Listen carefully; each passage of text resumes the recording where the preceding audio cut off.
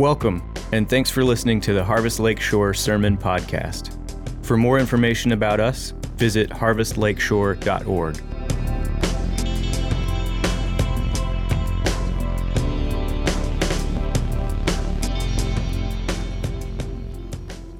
Chapter 10, verses 1 through 9. In the 3rd year of Cyrus, king of Persia, a word was revealed to Daniel, who was named Belteshazzar. And the word was true, and it was a great conflict. And he understood the word and had understanding of the vision. In those days, I, Daniel, was mourning for 3 weeks.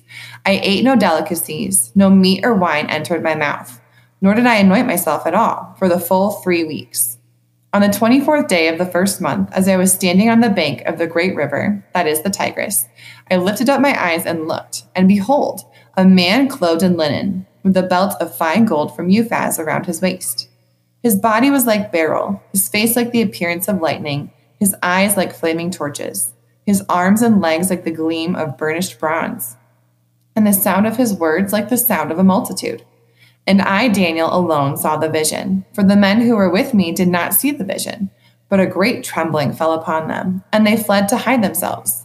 So I was left alone and saw this great vision, and no strength was left in me. My radiant appearance was fearfully changed, and I retained no strength. Then I heard the sound of his words, and as I heard the sound of his words, I fell on my face in deep sleep with my face to the ground. This is the word of the Lord. You may be seated. Thanks, Amy. Welcome to those of you who are at home. Welcome, Harvest, for those who are here. As we jump into this text, there's a story I'm reminded of. A woman recounted a story from her childhood made memorable by the distress that she heard in her father's voice that she didn't fully understand. It was in the days before cell phones and before many phones had phone extensions that could be in other parts of the house. Telephones were often in the central hall or kitchen so that family members could run and catch the phone when it was ringing. I know that's kind of hard for some of us to believe, particularly the youngers, but this was the context of where the phone was. So this particular evening, the children had gone to bed. Everyone was in their room except this girl's father. He stood in the dark, in the hallway, on the phone, talking to her older brother who was long distance in Vietnam. The brother was scared. He had seen things that had enraged and confused him. Now his dad was half a world away in the dark of his house, listening to his son's angst. What could he say to his son in the midst of a war to bring him comfort and enable him to keep functioning as he must? The girl says her father would simply wait for his son to pause in the gush of complaint and confusion and fear. And then he would say, "I love you, David." Another few minutes would pass and the father would say, "I love you, David." Then another few minutes and another, "I love you, David." The father simply affirmed his love for his son during a time of war. And the woman remembers that night with vivid clarity all these years later, not just because she knew that something was very wrong with her brother, but also because she learned how powerful and necessary it was to affirm a father's love in a time of crisis. Crisis never comes at a time when we expect. In fact, it probably wouldn't feel like a crisis, or we might not call it a crisis if it came when we expected it or could prepare for it. So what do we do when crisis strikes? What promises do we hold on to in those circumstances? Well, as we come to Daniel chapter 10, we find Daniel in a time of crisis. Remember, he's likely in his 90s at this point in time. His people had been in captivity for 70 years, and Daniel finds himself in a place of weakness. And so we're going to look at two promises that Daniel is presented with in the midst of weakness through an experience that he has. So the first one is this: God meets us in the midst of our weakness. Because Daniel, as we come to this passage, he sees a vision and it makes him weak. He's burdened by a vision that he has about the future. Look at verse 1. So it says, in the 3rd year of Cyrus, king of Persia, a word was revealed to Daniel, who was named Belteshazzar, and the word was true, and it was a great conflict. Daniel sees a great conflict in this vision that's going to be coming in the future. Now, we'll talk more about that next week as we get into the next chapter. But the conflict is so great. The vision that he sees is so great. This is what happens to him in verse 2. He's mourning for 3 weeks. I know there are times when maybe I have a dream that wakes me up in the middle of the night and I can't go back to sleep. Or there are times when there are trials going on in my life where, I might not sleep as well for a certain period of time, but I can't recall a time where I would have seen a vision and then mourned for 3 weeks, changed my diet. Like, that's the context, that what he saw was so great that it caused him to be burdened. The future that he saw caused him to be burdened. As he looked into the future generations of his people were going to be at war. There was going to be more suffering. Not just, we've been here 70 years and there's the hope that we're going to go back to our land and everything's going to be fine. No, it wasn't going to end. It's like, well, things should be getting better, right? Things should be getting better, but why does it seem like things are going to get worse? They're going to get a lot worse. I don't know if you've experienced that. When it seems like whatever you do, there are just additional trials that just seem to come, more waves of trials. You can't seem to catch a break. That's what it feels like for Daniel in this place as he's burdened about the future and he's weak. He's also weak because he is left behind. Look at verse 7. It says, and I, Daniel, alone saw the vision. For the men who were with me did not see the vision, but a great trembling fell upon them, and they fled and hid themselves. Daniel is left alone. He has a vision, and he's left alone. I don't know the dynamics of it, but maybe you've encountered that reality where there's some burden that has come to your doorstep, and as you share that burden with others, rather than expecting them to respond and embrace you or comfort you, they seem to distance themselves from you.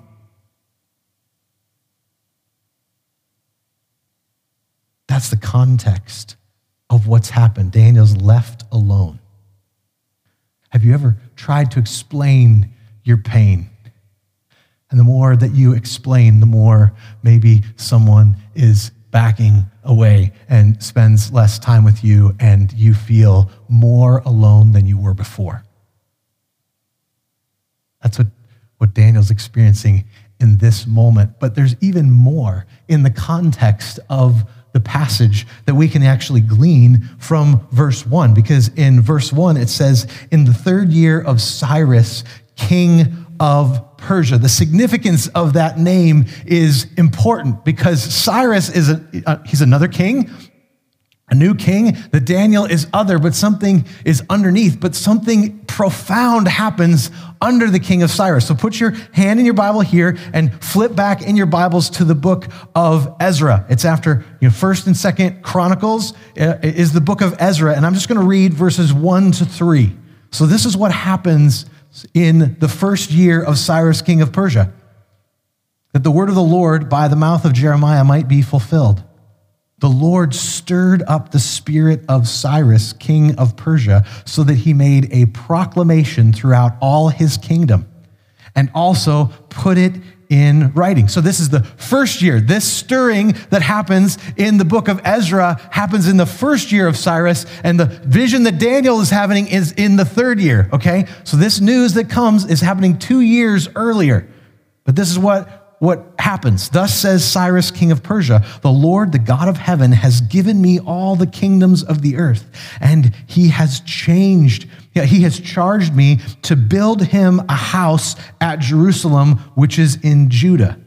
Whoever is among you of all his people, may his God be with him, and let him go up to Jerusalem, which is in Judah, and rebuild the house of the Lord, the God of Israel. He is the God who is in Jerusalem. So 2 years ago, this happens to the king that Daniel is serving under.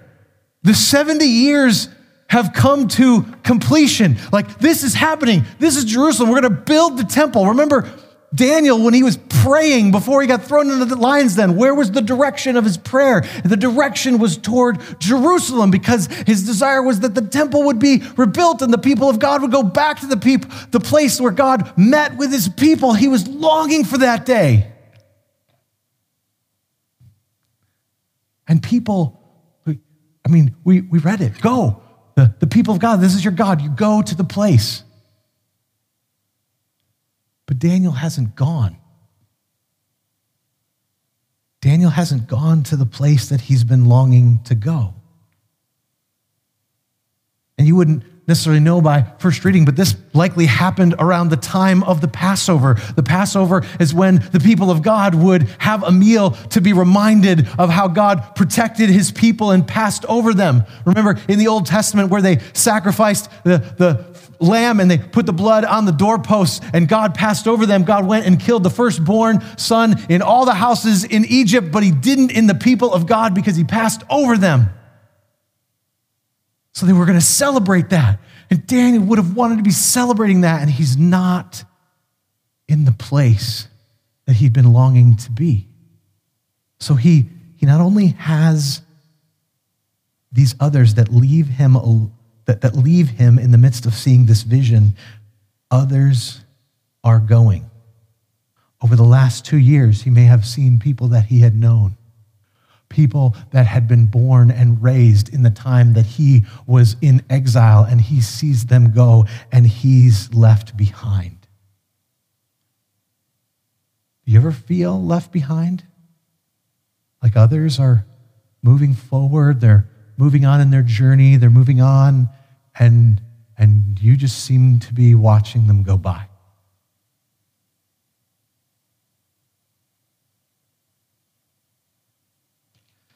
That's where Daniel was. It says in verse 8, so I was left alone and saw this great vision, and no strength was left in me. My radiant appearance was fearfully changed, and I retained no strength. Have you experienced this kind of weakness? Where it seems like the life that you have, the vibrant life that you have, just gets sucked out of you? I know a friend of mine described for me the season of time that she experienced after she got divorced. She unfortunately had a husband who walked away from Jesus and then walked away from their marriage and their children. And when she would get up in the morning, she would literally roll out of bed on the floor and couldn't get up. Just the simple act of getting up to go put some cold water on her face, brush her teeth, was everything that she could do. Maybe you've not had her particular trial, but maybe you've experienced that in your life before. So Daniel is overwhelmed by the trial, overwhelmed by being left alone.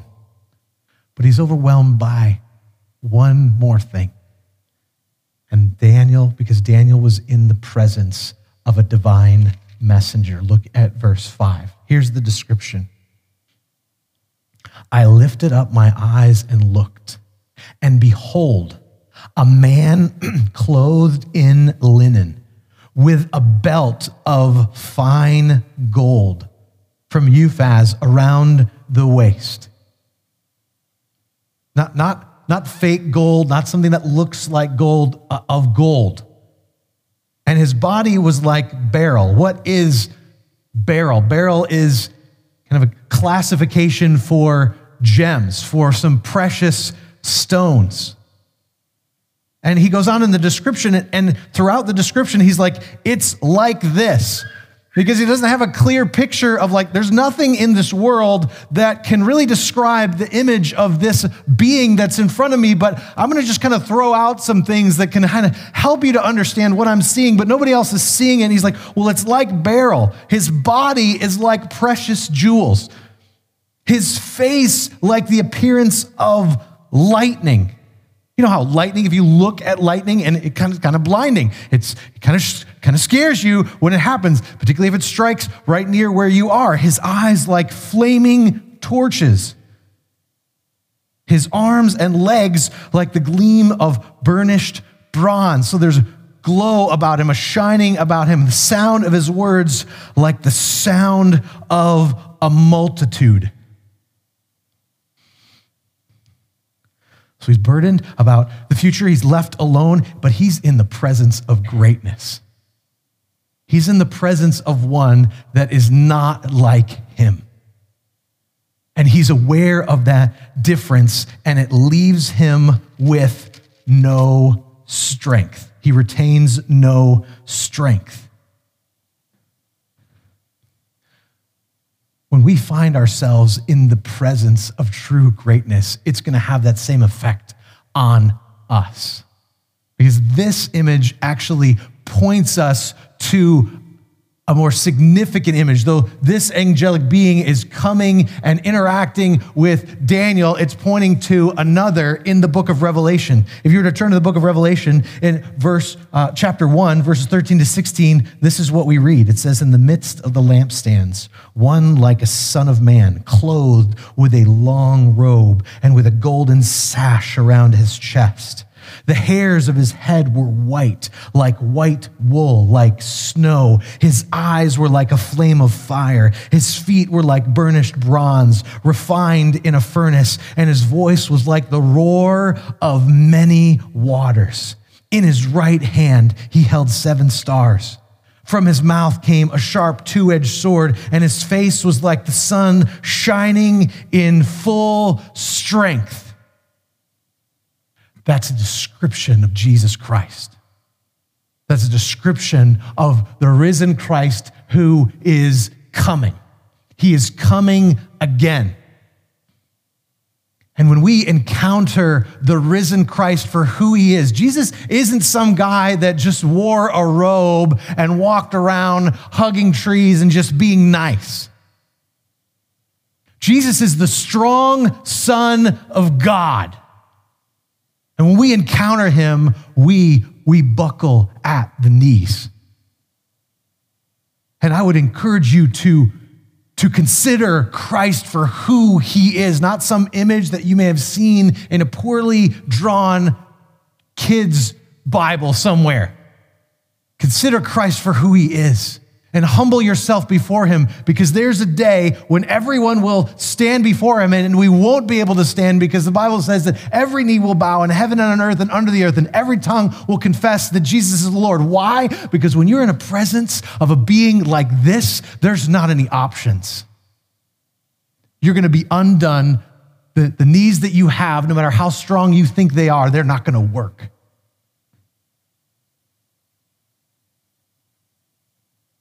So we need to respond to Christ.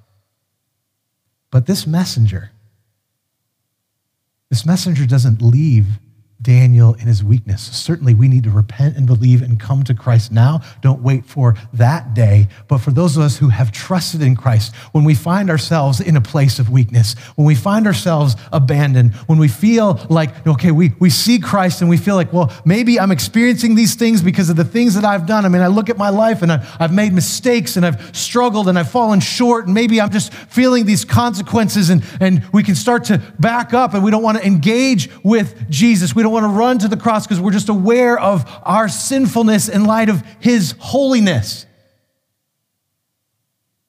But the angel shows us a picture.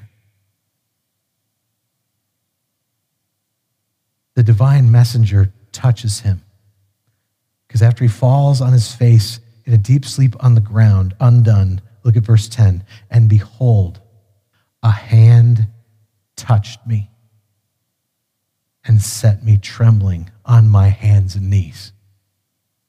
Daniel is so undone that he's prostrate on the ground, but he's touched by an angelic messenger and he's lifted up. God meets us in our weakness. When we need a touch from God, when we can't lift ourselves up, when we find ourselves in that difficult place, God comes and he meets us. We don't even have to have him come meet us to get us moving forward. Sometimes we just need to be lifted up off the ground. Get on our hands and knees. And Christ is there for you because God meets you in your weakness. So if you have trusted in Christ and you find yourself in his presence, you find yourself all alone, you need to come to him. You need to run to him. Because here's the reality. Even though I say you need to run to him, that's more about fixing your gaze. That's not about moving Jesus, because he's come to you. As we heard the story, as we anticipate, in this Advent season, we anticipate celebrating the coming of Christ. We do that for a purpose because Christ has come. He has come near. He has come in the flesh. He has gone to the cross for our sins. And he sent his Holy Spirit to dwell in us, to be with us, so that you can be reminded that you aren't alone, so that in the midst of your weakness, you can know you're not alone. Because he meets us in the midst of our weakness. The second promise is God brings peace in the midst of our peril, in the midst of our trial, in the midst of our struggle. He brings peace. So how do we get the peace? How do we get peace? In the midst of our trials, we need to have the assurance of promises. Promises of God's character, promises that God has made for us. So here are some assurances of God's promises that Daniel gets. He gets the assurance of God's love. Take a look at verse 11. And he said to me, "O Daniel, man greatly loved. Understand the words that I speak to you and stand upright." So he wants to continue to get up. You are loved. He wants them to know you are loved, for now I have been sent to you. And when he had spoken this word to me, I stood up trembling. So he goes from being prostrate, like dead. He gets up on his hands and knees. The angel's like, no, I know that you are loved. He was able to stand because of the assurance of God's love. As we talked about earlier at the beginning, as it described the woman who was a little girl that listened from her bedroom as her father took the phone call of fear and frustration and rage from his son, who was engaged in a war that seemed so futile. She recounts that the long, listening silence would be broken only as her dad responded with those few words repeated as pauses would come. "I love you, David. I love you, David. I love you, David." He would repeat again and again. These words in the darkness of the night, across thousands of miles to a battlefield in Vietnam, were sent to touch a heart with love so that it might find peace. And through peace, find strength to face another day. The young girl for whom the words were not meant, but who listened, said the words touched her and became the gospel to her own heart for many years to come. She believed in a God who, like her father, would speak to those in a battle-weary world with words as simple as, yes, it's true, and it's awful, but I love you, and I will redeem you. I will redeem you from it all so that you can have peace to face it today with strength for my purposes. Friends, we've heard this message. We're going to hear this message again and again and again, that your God loves you. You need to look no further than the cross of the Lord Jesus Christ to know the lengths at which he has gone to express his love for you. After we're done with being in the Word this morning, we're going to have communion together so that we can be reminded again of what Christ has done, reminded of what the Father has done. You need to know the Father loves you. Have the assurance of God's love. Have the assurance that your prayers are heard. So Daniel had the assurance that God hears his prayers. Look at verse 12. He said to me, "Fear not, Daniel. From the first day that you set your heart to understand and humbled yourself before God, your words have been heard. I have come because of your words." Your words have been heard. This angelic being has been sent because Daniel prayed. His words were heard. Your words are heard. Again, we've heard this message already in the book of Daniel. We've heard this truth, but we need to hear it again. When you go to pray, your words are heard because of what Christ has done. A friend described for me a phone call that he had with one of his children. One of his children called him when they were in a time of great trial and distress. They didn't know what to do. They were in the place, and when he got on the phone and he called and they heard his voice, he could tangibly hear on the other end of the line that they had a measure of peace. Why did they have a measure of peace? Not because the dad could make the thing go away like that, but they knew that they had been heard.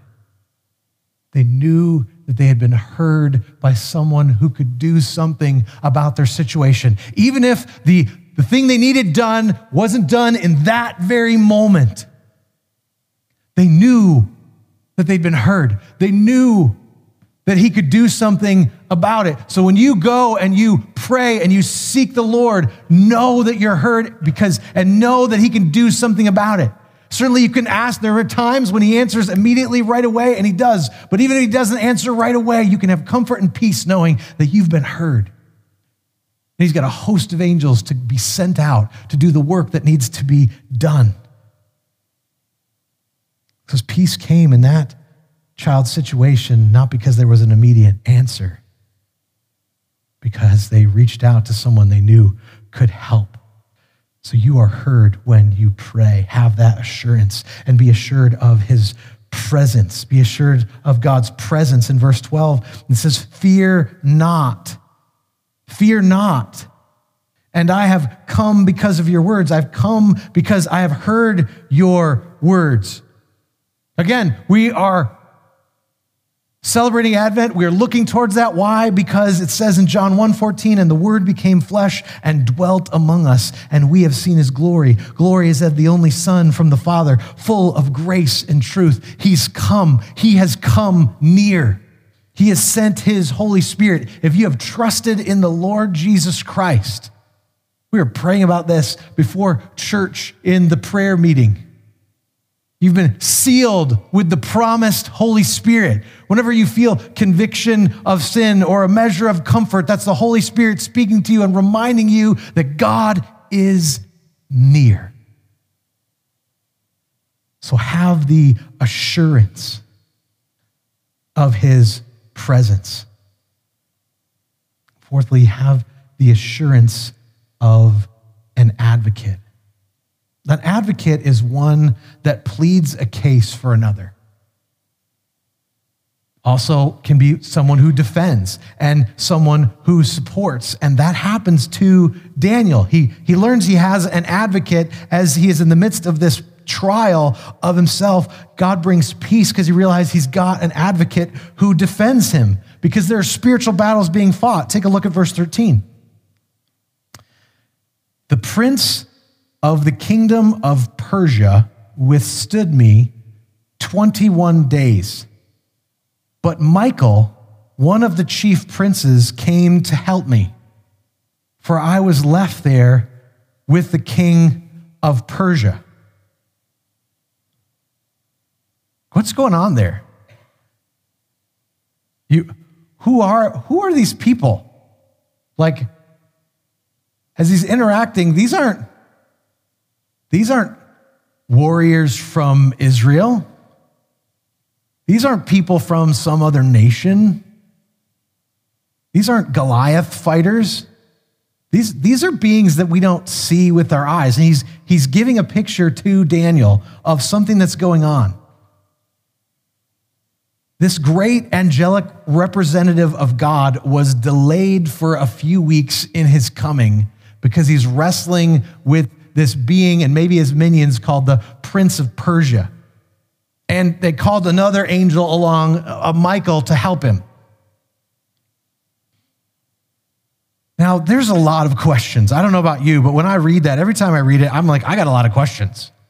Like, what did that look like? How big are they? What are they doing? What are the orders? Are they following it? Like, how come it took them so long? Like, why didn't they just they're done and they move right along? Like, I want to know more stuff.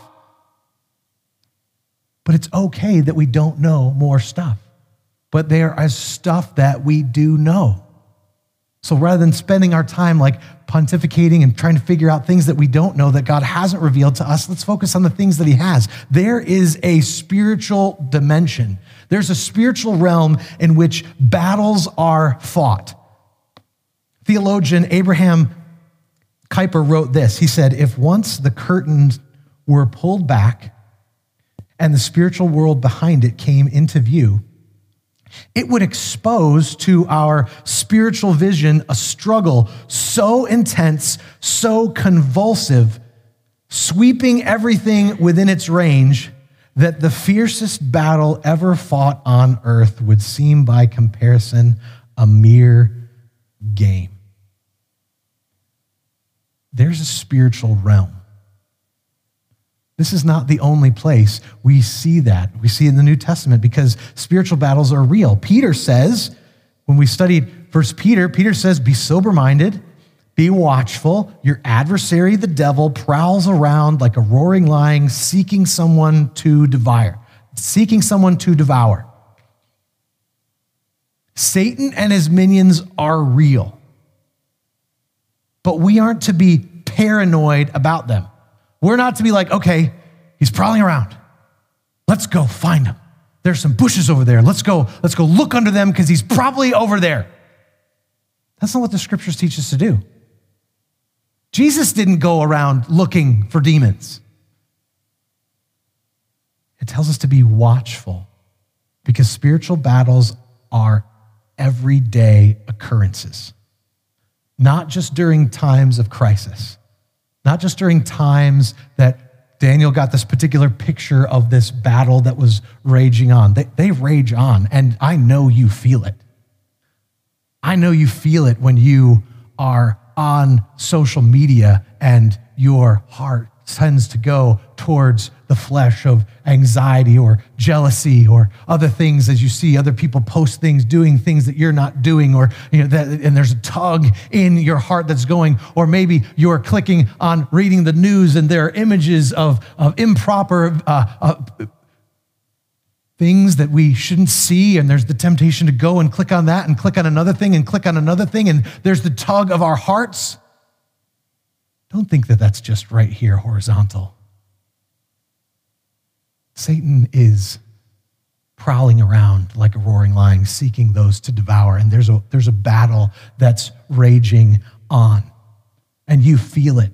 Don't ignore it. Be watchful, because Paul tells us about it in Ephesians. He says, for we do not wrestle against flesh and blood, but against the rulers, against the authorities, against the cosmic powers over this present darkness, against the spiritual forces of evil in the heavenly places. We engage in this spiritual battle through prayer. We're not going to go into a teaching on Ephesians chapter 6 and putting on the whole armor of God, but we could, but it's engaged through prayer. Not by putting spreadsheets together in our head and trying to figure things out. It's engaged through prayer. We don't do it by pulling up our bootstraps and then muscling these things out. No, we engage through prayer because there's a battle raging on that we're not fighting, that God has someone else fighting for us. And we ask him to move. But also the spiritual realm, though it's real, it's nothing to fear. Because 1 John 4 reminds us of this. He says, little children, you are from God and have overcome them. For he who is in you is greater than he who is in the world. He who is in you is greater than he who is in the world. So even though these battles rage on, he who is in you is greater than he who is in the world.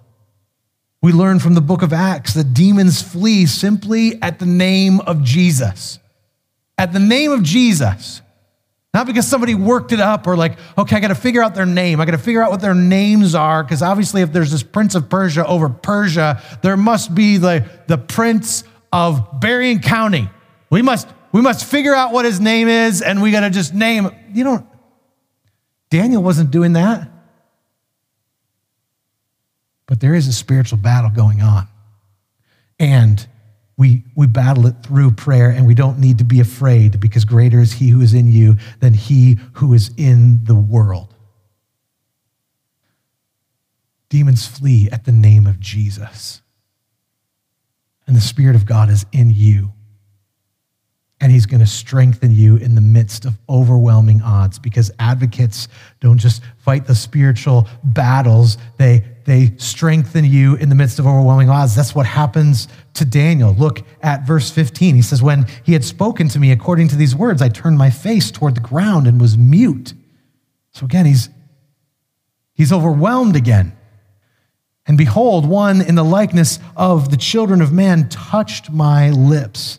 And then I opened my mouth and spoke. I said to him who stood before me, O my Lord, by reason of the vision, pains have come upon me. I retain no strength.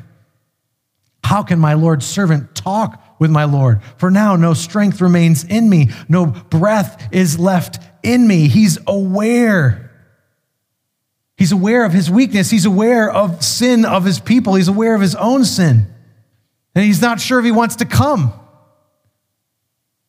I mean, as a parent, certainly we want to come and help our children to grow. And there are times we know that they're going to make mistakes, and we're going to come to them when we catch them walking in sin, and we come to them, we want to help them, we want to walk with them, and our kids can kind of back away because they've been caught. They've been caught. They don't want to face the consequences or the punishment or whatever else is going to come at them. Even if your intention is to come and shower grace upon them, to walk with them, to restore them, they want to be hindered, and that's where Daniel's at. But even though he's in that place, look what the angel does. In verse 18, again, one having the appearance of a man touched me and strengthened me. And he says, O man greatly loved, fear not. Peace be with you. Be strong and of good courage. And as he spoke to me, I was strengthened and said, let my Lord speak, for you have strengthened me. He's already told him that he loves him, but he gets weak again. Like this is interaction, just even in that. Maybe you feel that way. You get a measure of grace, like the Lord meets you, you're ready to go do it. As soon as you get up from your prayer time, like something happens and you just feel like you're knocked on your keister once again. Like that didn't seem to do anything. The Lord's like, oh man, you didn't get it the first time, sorry. No, the angel reminds him again. You don't need to have your life all cleaned up before you come to Christ. As you come to Christ, you don't need to have it all figured out. If you find yourself slipping and falling into a pattern of sin again, that doesn't mean that you're kind of set aside and he just takes care of the good kids. No, he comes to you, supports you, and strengthens you in the midst of overwhelming odds. Sometimes it's of your own doing. Other times it just seems like everything's crashing in around you because you have an advocate. If Jesus would bless a man who confessed in Mark chapter 9, I believe, help my unbelief, then we can come to him when we are drained of strength.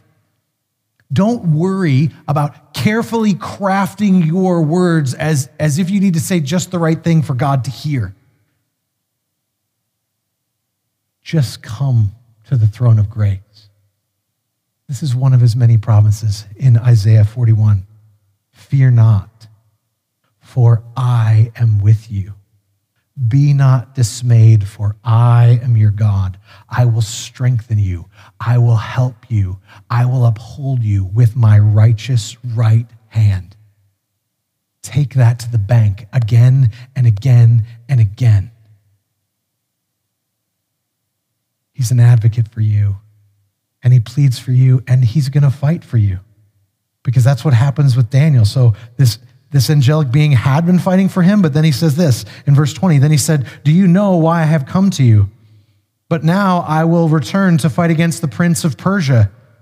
So he's going to go back. There's this battle raging on.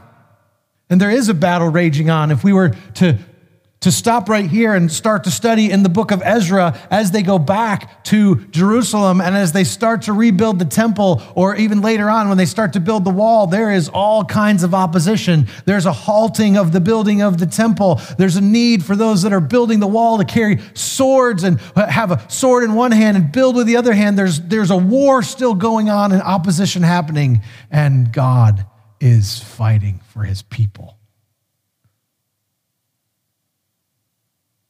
He says, but when I go, behold, the prince of Greece will come. So there's more that are going to come.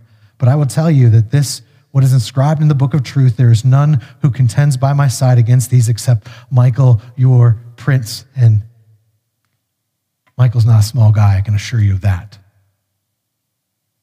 The advocate's one who pleads the cause of another, specifically one that pleads the cause of another before a tribunal or a judicial court. And that has happened because Jesus is the one that took the judgment that you deserved. Guilty has been proclaimed. And there's one who took that guilt for you. So when opposition comes, know the Lord's going to fight for you. So many times I try to take things into my own hands, thinking through, how do I respond to this? Or how do I respond to this criticism? Or how do I justify myself? Losing sleep, wasting time. When the angel's simply coming and functionally saying to Daniel, I love you. I've responded to your prayers. You need to know that you're loved. I've responded to your prayers. I've come to help you. And I'm going to win. I'm going to win. There's no trepidation in this angel's voice as he goes to the battle again, because he's going to win, because he's on the side of God. And you, my friend, if you've trusted in Jesus Christ, you are on the side of God. You are his child, and he will fight for you. So he is going to bring peace in the midst of your peril. In closing, there's a story about Dr. Robert G. Rayburn, the founding president of Covenant Seminary. He related this story. He said, his first combat experience during the Korean War looked like this. He served in the Army chaplaincy in World War II, but was recalled from the pastorate for service in the Korean War. Though he already had military experience, his new assignment filled him with fear. Chaplain Rayburn was assigned to a unit of Army paratroopers. Yeah, I know guys who've been paratroopers, and the training that I received in seminary is a bit different than the training that they received, I can assure you. So this is what happened to him. He said with virtually no training, he was rushed into duty, and Rayburn's first jump was behind enemy lines at night. As the troop plane flew toward the drop site for such a hazardous mission, he noted that men with far more experience began to tremble. The paratroopers are trembling and breaking out in a cold sweat. He knew that if he fell apart in fright or showed too much terror, he would not be able to minister to the men. So he began to acknowledge his weakness and fear in prayer to God, asking that God would give him peace so that he would be able to fulfill God's purpose in these men's lives. So Rayburn began his prayer as the plane began its 2-hour flight to the drop zone in the dark of night. He started by praying for peace of heart, and the next thing he knew, the commander was saying, "Chaplain, wake up. It's 4 minutes to the jump." God had answered the prayer for peace and provided him with sleep. In the weeks and months of battle that followed, Dr. Rayburn recorded that he had the opportunity to share his faith with virtually all of the men in that unit, most of whom said, "I want the God who gave you such peace that you could sleep before your first jump into battle."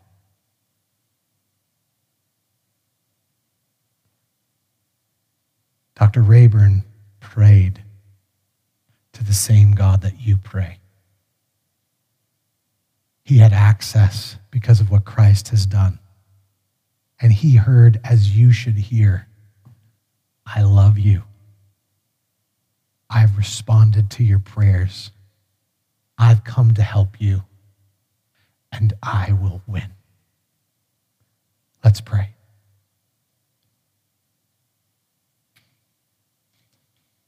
Father, we thank you for your word. We thank you that you revealed these promises not through specific commands as much as the experience that Daniel had as he encountered this dream, as he encountered this angelic being. He encountered promises and truths that we need to hold on to in the midst of everyday life, of the challenges that we face. Father, would we be reminded of your love for us? Would we be reminded that you are near? Would we be reminded not only that you can win, but that you have won when Jesus said, "It is finished." So Lord, would we delight in these truths? Would we live in the good of these truths? Would we be armed in them, even if we don't find ourselves in the midst of great peril right now? Lord, would these truths be held dear so that we can engage in whatever is coming our way, or so that we can come alongside our brothers and sisters in Christ to remind them of these truths as peril comes our way. And use us, Lord, as we encounter you and encounter a peace that surpasses all understanding. Lord, would it be a witness to a world that's craving for a peace that eludes them? Would it open doors for the gospel of the Lord Jesus Christ?